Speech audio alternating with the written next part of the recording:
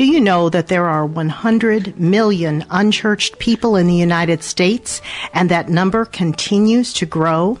The body of Christ faces many challenges in today's world that include religious apathy, criticism, and attacks from the media. Many people believe there is one God, but many paths to reach him. Yet the Bible says Jesus Christ is the way, the truth, and the life, and that he is the only way to heaven. Sharing Christ in today's world isn't easy, but we can learn to answer tough questions people ask and share the gospel in a winsome way. Tough questions can be good. They reveal interest rather than apathy. Join us today as I interview Reverend Mark Larson, Director of the United States Ministries of Lutheran Hour Ministries. The topic, dealing with tough questions. I want to welcome Reverend Mark Larson. He is here in the studio with me, and he is, as I mentioned, the Director of the United States Ministries for Lutheran Hour. Thank you so much for joining me today. My pleasure, Kay. A few months ago, Lutheran Hour had some regional outreach conferences, one of which I was at. It was in Branson, Missouri, and you were presenting this topic, dealing with tough questions, and I loved it. As I sat in, I was trying to sit in on numerous sectionals, so I didn't get the entire hour, but I just think this is something our listeners can learn from. So I wanted to give you an opportunity just as we talk about that topic, dealing with tough questions. How would you summarize it for our listeners as we get started? Sure. It seems to me, Kay, that a lot of Christians are always very anxious to answer questions that people have about their faith. They love God, they love their Lord, and have grown up with it, and feel like they want to be able to respond in a very winsome and an appropriate way. But I think the first thing a person should keep in mind as they're receiving one of those questions is you really need to stop. You need to stop and listen first. Our normal reaction is someone shoots a question at us and we want to answer right away and say, well, this is the answer and this is right, and this will maybe convince them to our particular way of thinking. But we really need to figure out, why is the person asking that question? What's in their mind? And the answer to that question can fashion shape your answer in a very, very different way. For example, if a person asks the question, why do babies die? If they experience that pain in their life personally, that you would give a very different answer than if it was someone who was just kind of trying to be a smart aleck and wanted to kind of trip you up and say, well, surely they're not going to be able to answer that question. So we really need to listen to figure out where that person is coming from. That's good. And listen to identify their emotions, basically, you're saying, and why they're asking that question. And one of the things I think that you teach is that we should ask them, why are you asking that question? Explain why you do that. I love that because I have not normally asked people that ask me questions why they're asking, and I thought, I can learn, yes. Yeah, and it was I know at that seminar that you attended, Kay, that we kind of practiced that at the seminar, and so I asked a question, and immediately many people in the audience that day just came right back. They didn't stop to think and ask. And like I said, I just think we need to do that because our answer is very much dependent upon the reason that a person is asking. And it can supply us with information that we need to know in order to be able to really help them. It's not a matter of us being right. First of all, we need to care about that person because our being right isn't of much use unless we're really trying to be helpful and caring. So knowing the reason why they're asking a question can very, very much shape what we would say. Now, I've heard some people say, if we know that the world's going to end in 1 hour and we had just 60 minutes to share Christ with someone, maybe we should spend about 45 or 50 minutes of that hour listening to them to figure out how we can best shape our response to them. Interesting, yeah. And another thing that we might find as we listen to people and ask why they're asking is that sometimes they come at us with questions that are kind of full of anger.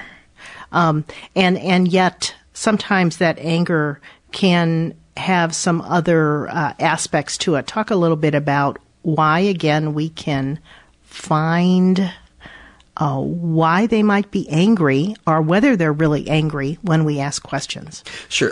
A person could be angry for any number of reasons. It may be, sometimes people are angry at God about something that's happened that was really beyond the control of any human beings. And I served in a parish for 12 years.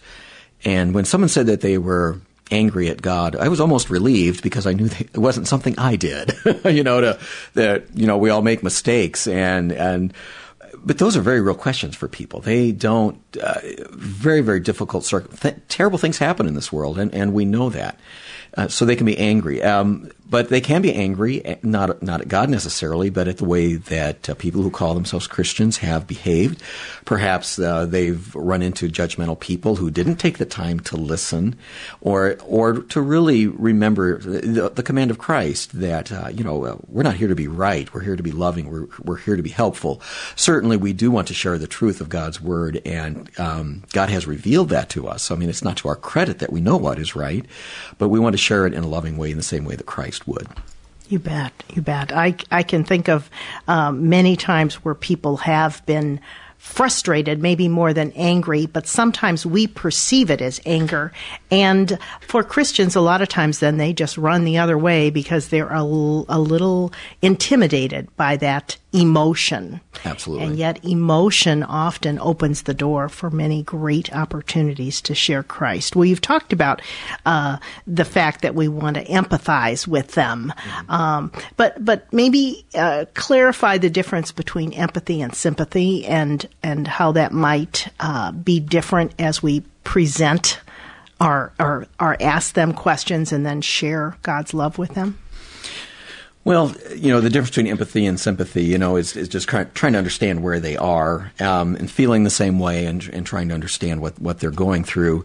So I don't know if I'd be an expert to answer that question necessarily on the distinction of that, but certainly we know that we want to be able to put ourselves in their shoes so that we can give a better answer to whatever question it is that they might have. And we're going to do that by listening carefully and just taking the time to make sure that they know that we care, that we're not here to prove ourselves right, but that our motivation really, or even God. I mean, God's going to take care of himself. I mean, God doesn't need us to defend him. But we want to be helpful to that person. Yeah, absolutely. Well, that's great. And those are just some things we can learn as we ask questions of why do you ask that question? And you mentioned a few of the questions. But one of the other things that you did prior to really getting into a lot of the tough questions is explain or help the people in the class, and we want to help our listeners learn to kind of distinguish what they might need to hear by their question as we share the law and gospel. And I, as I was preparing for this, I was remembering a time my husband and I were taking a walk around our neighborhood, and one of our neighbors and us got into a conversation. We did not know them well, and the man said to us when we invited him to our church, if I walked into a church, the church would fall down. And as I was listening, or when I was thinking of that, I thought, I got to ask Mark that. What did that man need to hear more of, the law or the gospel?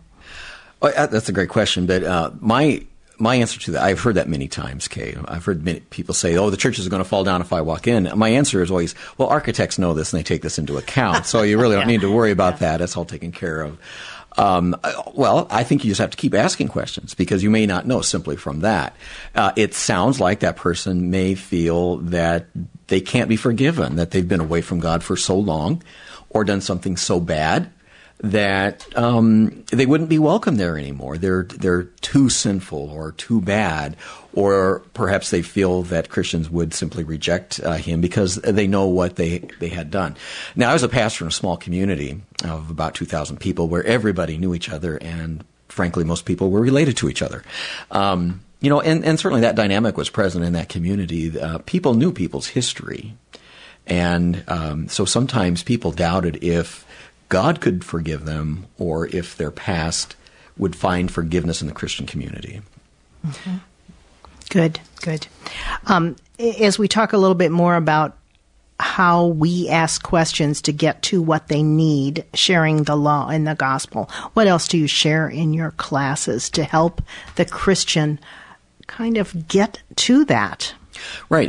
Again, we're asking questions, and the answer to those questions will determine whether or not we need to kind of make the person comfortable or uncomfortable. So we say, do they need to be kind of confronted with God's law? So if a person is, if you would say, perhaps smug, or they're just argumentative, they don't take the topic seriously of their religious faith or religious faith at all, they're just kind of smart aleck and want to win an argument, that's probably a point where you would really want to deal probably more with confronting them with God's demand of perfection, and that how they're really not able to stand before God, that they're not worthy in any way to be in front of God, and they really ought to be concerned about that question. However, if in your conversations you discover a person, is already hurting, the person is already gone through some sort of trauma in their life, that in a sense we could say that the law of God has already been preached to them in their lives, and that they really need to hear some comfort. I sometimes say it this way, that Christian pastors at funerals, don't need to preach much law, maybe reference it and establish the context. Because at a funeral, the law is being preached by the coffin, and the event that has happened, So people are really searching for where is their hope, where is their life, where is their comfort. And certainly most situations aren't that stark, but nonetheless, that's a sort of distinction that we're looking for as we're trying to figure out what is the Word of God that I can bring to them that would be helpful. That's wonderful. That's great. Well, why are tough questions good? Well, for a lot of reasons, I suppose. First of all, it kind of reveals that the person who's asking a question is interested. Frankly, I think it's a lot harder to deal with people who are just apathetic or don't have any really idea that there is truth or lack of truth, than a person who's asking some tough questions. Sometimes people ask tough questions just to be argumentative, as I said, but sometimes it might be a real genuine hurt or need. But in either case, it's an opportunity. It's an opportunity for us to engage in conversation, to listen to where they're coming from, and then, with God's help, say what can be helpful in that situation. That's great. Well, I want to ask you one tough question that we often hear. Sure. If God is so good, why do bad things happen? I have heard that many times. I'm sure you have too. But how do we answer that? And that is a great conversation, and a question that gets asked all the time. And to some degree, we do need to keep in mind that there are no there are some things that are mysteries, and we just don't have the ability to answer everything. And we also need to admit that our understanding and perspective is limited. I've always heard the story of the four men who were blind men who were feeling an elephant. One felt the tail and said, an elephant is like a snake, and one felt his side and said an elephant is like a wall. And the point is that they really couldn't see the whole thing and understand. So I think we can certainly begin by saying that, that simply there are some things that we cannot understand. And from God's perspective, what might seem bad to us, it may not actually be that way with God. Now, certainly we know that we can start with, there's sin in the world, and man was the cause of the sin.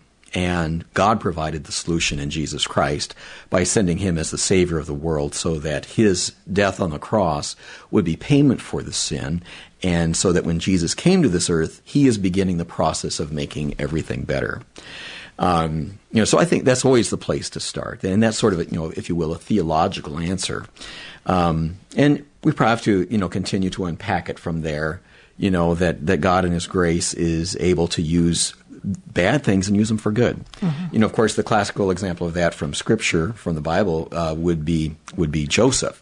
His brothers sold him into slavery, and that certainly was a bad thing. But God used that. Joseph was sold into slavery. He spent years in prison, and went through many terrible things from a human perspective. And yet, in the end, he was taken out of the prison, made second in command in all of Egypt, and since he was able to understand the Pharaoh's dream and interpret it, he was able to save, as the Scripture says, save the world, because they saved the grain from the 7 years of plenty for the 7 years of famine. And so finally, Joseph's brothers were brought in confrontation before Joseph, and Joseph forgave them and said, "You meant it for evil, but God meant it for good." And I think, as people mature, we realize that the things which at first we thought were bad or evil or something like that, we can see how God has used it for good. Okay, that's great. I'm going to make some announcements, and then we're going to continue talking about this topic, dealing with tough questions. Today, Family Shield is giving away the booklet, Live the Six, Being an Everyday Missionary. To request a complimentary copy, call the Family Shield Response Center, 1-877-250-8416, or email us at witness2family@gmail.com. Please make sure you give us your complete name and address when you call or write. The Family Shield radio program airs on more than 50 radio stations each week throughout the United States and is also available through our podcast.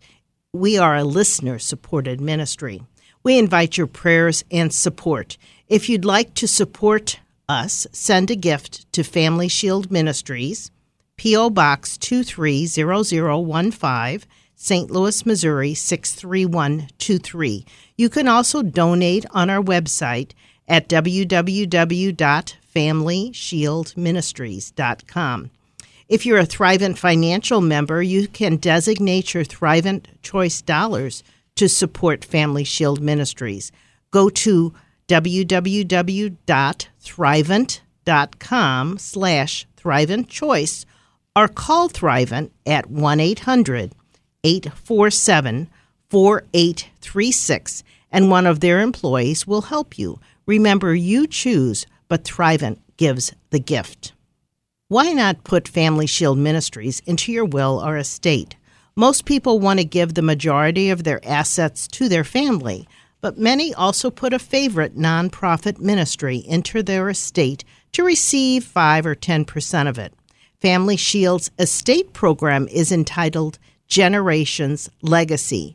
Your gift will allow us to continue the ministries for many generations and beyond your lifetime. For more information, contact us at witness2family@gmail.com. Thanks again for listening to Family Shield and for your prayers. Learn more again at www.familyshieldministries.com. This is Kay Meyer, host for today's Family Shield program. Thanks for listening. Again, Reverend Mark Larson, who is employed by Lutheran Hour Ministries, is my guest today. Mark, would you have any other resources or information you'd like to share about Lutheran Hour with our listeners? Yeah, Lutheran Hour offers a lot of resources. Our main purpose is telling people about Jesus, bringing Christ to the nations and the nations to the church. And as Kay mentioned, stop by our website, lhm.org, and we'll be glad to. You'll find many, many resources. I might in particular point out we have a new one called Men's Network, and there's a lot of great Bible studies you'll find on that site. That a lot of questions that men are asking. We know that the relevance of the faith to men is something that we're concerned about these days, and Lutheran Hour Ministries is trying to do something about that. We produce 5 or 6 new Bible studies every year that are directed towards men. Lots of other activities and ways to be involved. So that's just one of the many things that you can check out, and we'd love to hear from you. All right, very good. I know a lot of the stations we're airing Family Shield on also air the Lutheran Hour, so some of our listeners will be familiar with that program. Excellent. And how many years has that been airing? About 80. 80 years. Wow, that's awesome. Well, again, we're talking about dealing with tough questions. And one of the issues that we talked about as I did the introduction is sometimes people are apathetic to Christian things, and they're not going to ask any questions, or if they are, they're just going to kind of debate with you. Sometimes people are just critical of Christian issues, and sometimes there's attacks by the media. But relating to objections that people bring up, what are some of the things that we can do when we encounter someone that might have some of those objections? Sure. When a person has some objections, you just need to, keep your cool. don't get upset, because certainly we know that that might be the very thing that person wants to do. If they just want to debate and argue, that's obviously not very helpful, and you're getting angry will only seem to minimize your effectiveness as a witness for Christ, and kind of seem to say you're coming from a weak position, which is, of course, anything but the truth. But again, you just need to listen and figure out why a person is raising that objection. What is the reason behind it? And, keep asking. We also need to keep in mind that we need to give, thoughtful and nuanced answers. And you need to do this in the context of a dialogue, certainly not a debate. A debate is I'm trying to prove that person wrong. And in a dialogue, we're really talking about how we can understand each other and understand each other better. And again, I just repeat, as I said before, that, our purpose in sharing the faith is not to prove ourselves right. Our purpose is to bring the love of Christ and the context of the Word of God into a person's life, which is going to be helpful to them. Being right is overrated, I suppose. Okay. Maybe this would be a good time for another gospel illustration. Could you share one? We have plenty of time. Okay. We're not close to the end, but I decided it might be good to share it now. Yeah, I have two of my favorite, and I'm going to save my favorite for the end, but start with this one. One of I call this the Pastor Larson checkbook illustration of the gospel, because everyone has a checkbook. And I just maybe emphasize to those who might be listening, or perhaps to those who are unfamiliar with the main tenet of the Christian faith, is called the gospel, and that's why it is so important to us. But one of my favorite illustrations is what I call a checkbook illustration. And so just imagine that when a person is born, they get a checkbook. Now, when you do something right, you get a deposit, and when you do something wrong, it's a debit. And we might ask ourselves, well, how does that go? Well, the Bible says that people are born in sin. So we already start off with a negative account. So we'll put, Kay Meyer's name in there. So Kay is already negative. Do you have siblings, Kay? Yes, I do. Did you ever fight with them? Two sisters, all the time. You fought, more debits, and you probably didn't listen to your parents all the time, and probably made, and the list can go on and on and on about all the things that, Kay Meyer or any of us have done wrong. And so we might ask ourselves the question, well, is there anything that we've done right, that would get us some credit into that account? And it's okay I suppose you must have done some things right in your life. Oh, probably. Yeah. A few things. Yeah. Unfortunately, however, the Bible says that all of our righteousnesses before God are like filthy rags, meaning that even the good things that we do, because we're sinful, aren't perfect before God. I always like to use the illustration of, when I preach, I want to do a good job. And the answer is why? Or the question is why? Well, I want to do a good job to glorify God and be helpful to people. But there's always that little bit that I want to hear. Oh, that was a nice sermon, Pastor. I'm a little bit concerned about my reputation, and that doesn't make that a good offering to God. I maybe did something right, but because of my sinful nature, it wasn't perfect before God. So the bottom line is, none of us can have a positive balance in this checking account. And there's nothing we can do. It just keeps getting worse and worse and worse.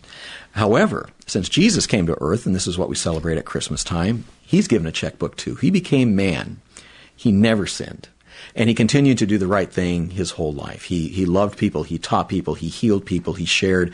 And then in the end, he was willing to do anything that it took to redeem mankind. So we can imagine that Jesus has a checking account with billions and billions and billions of dollars. So, of course, knowing Jesus like we do, what do you suppose he would do for people like Kay Meyer, who have this terrible negative balance in her account? Now, I won't ask you to answer that, Kay, because I bet you'll guess the correct one. But a lot of people would say, well, Jesus will make a deposit, right?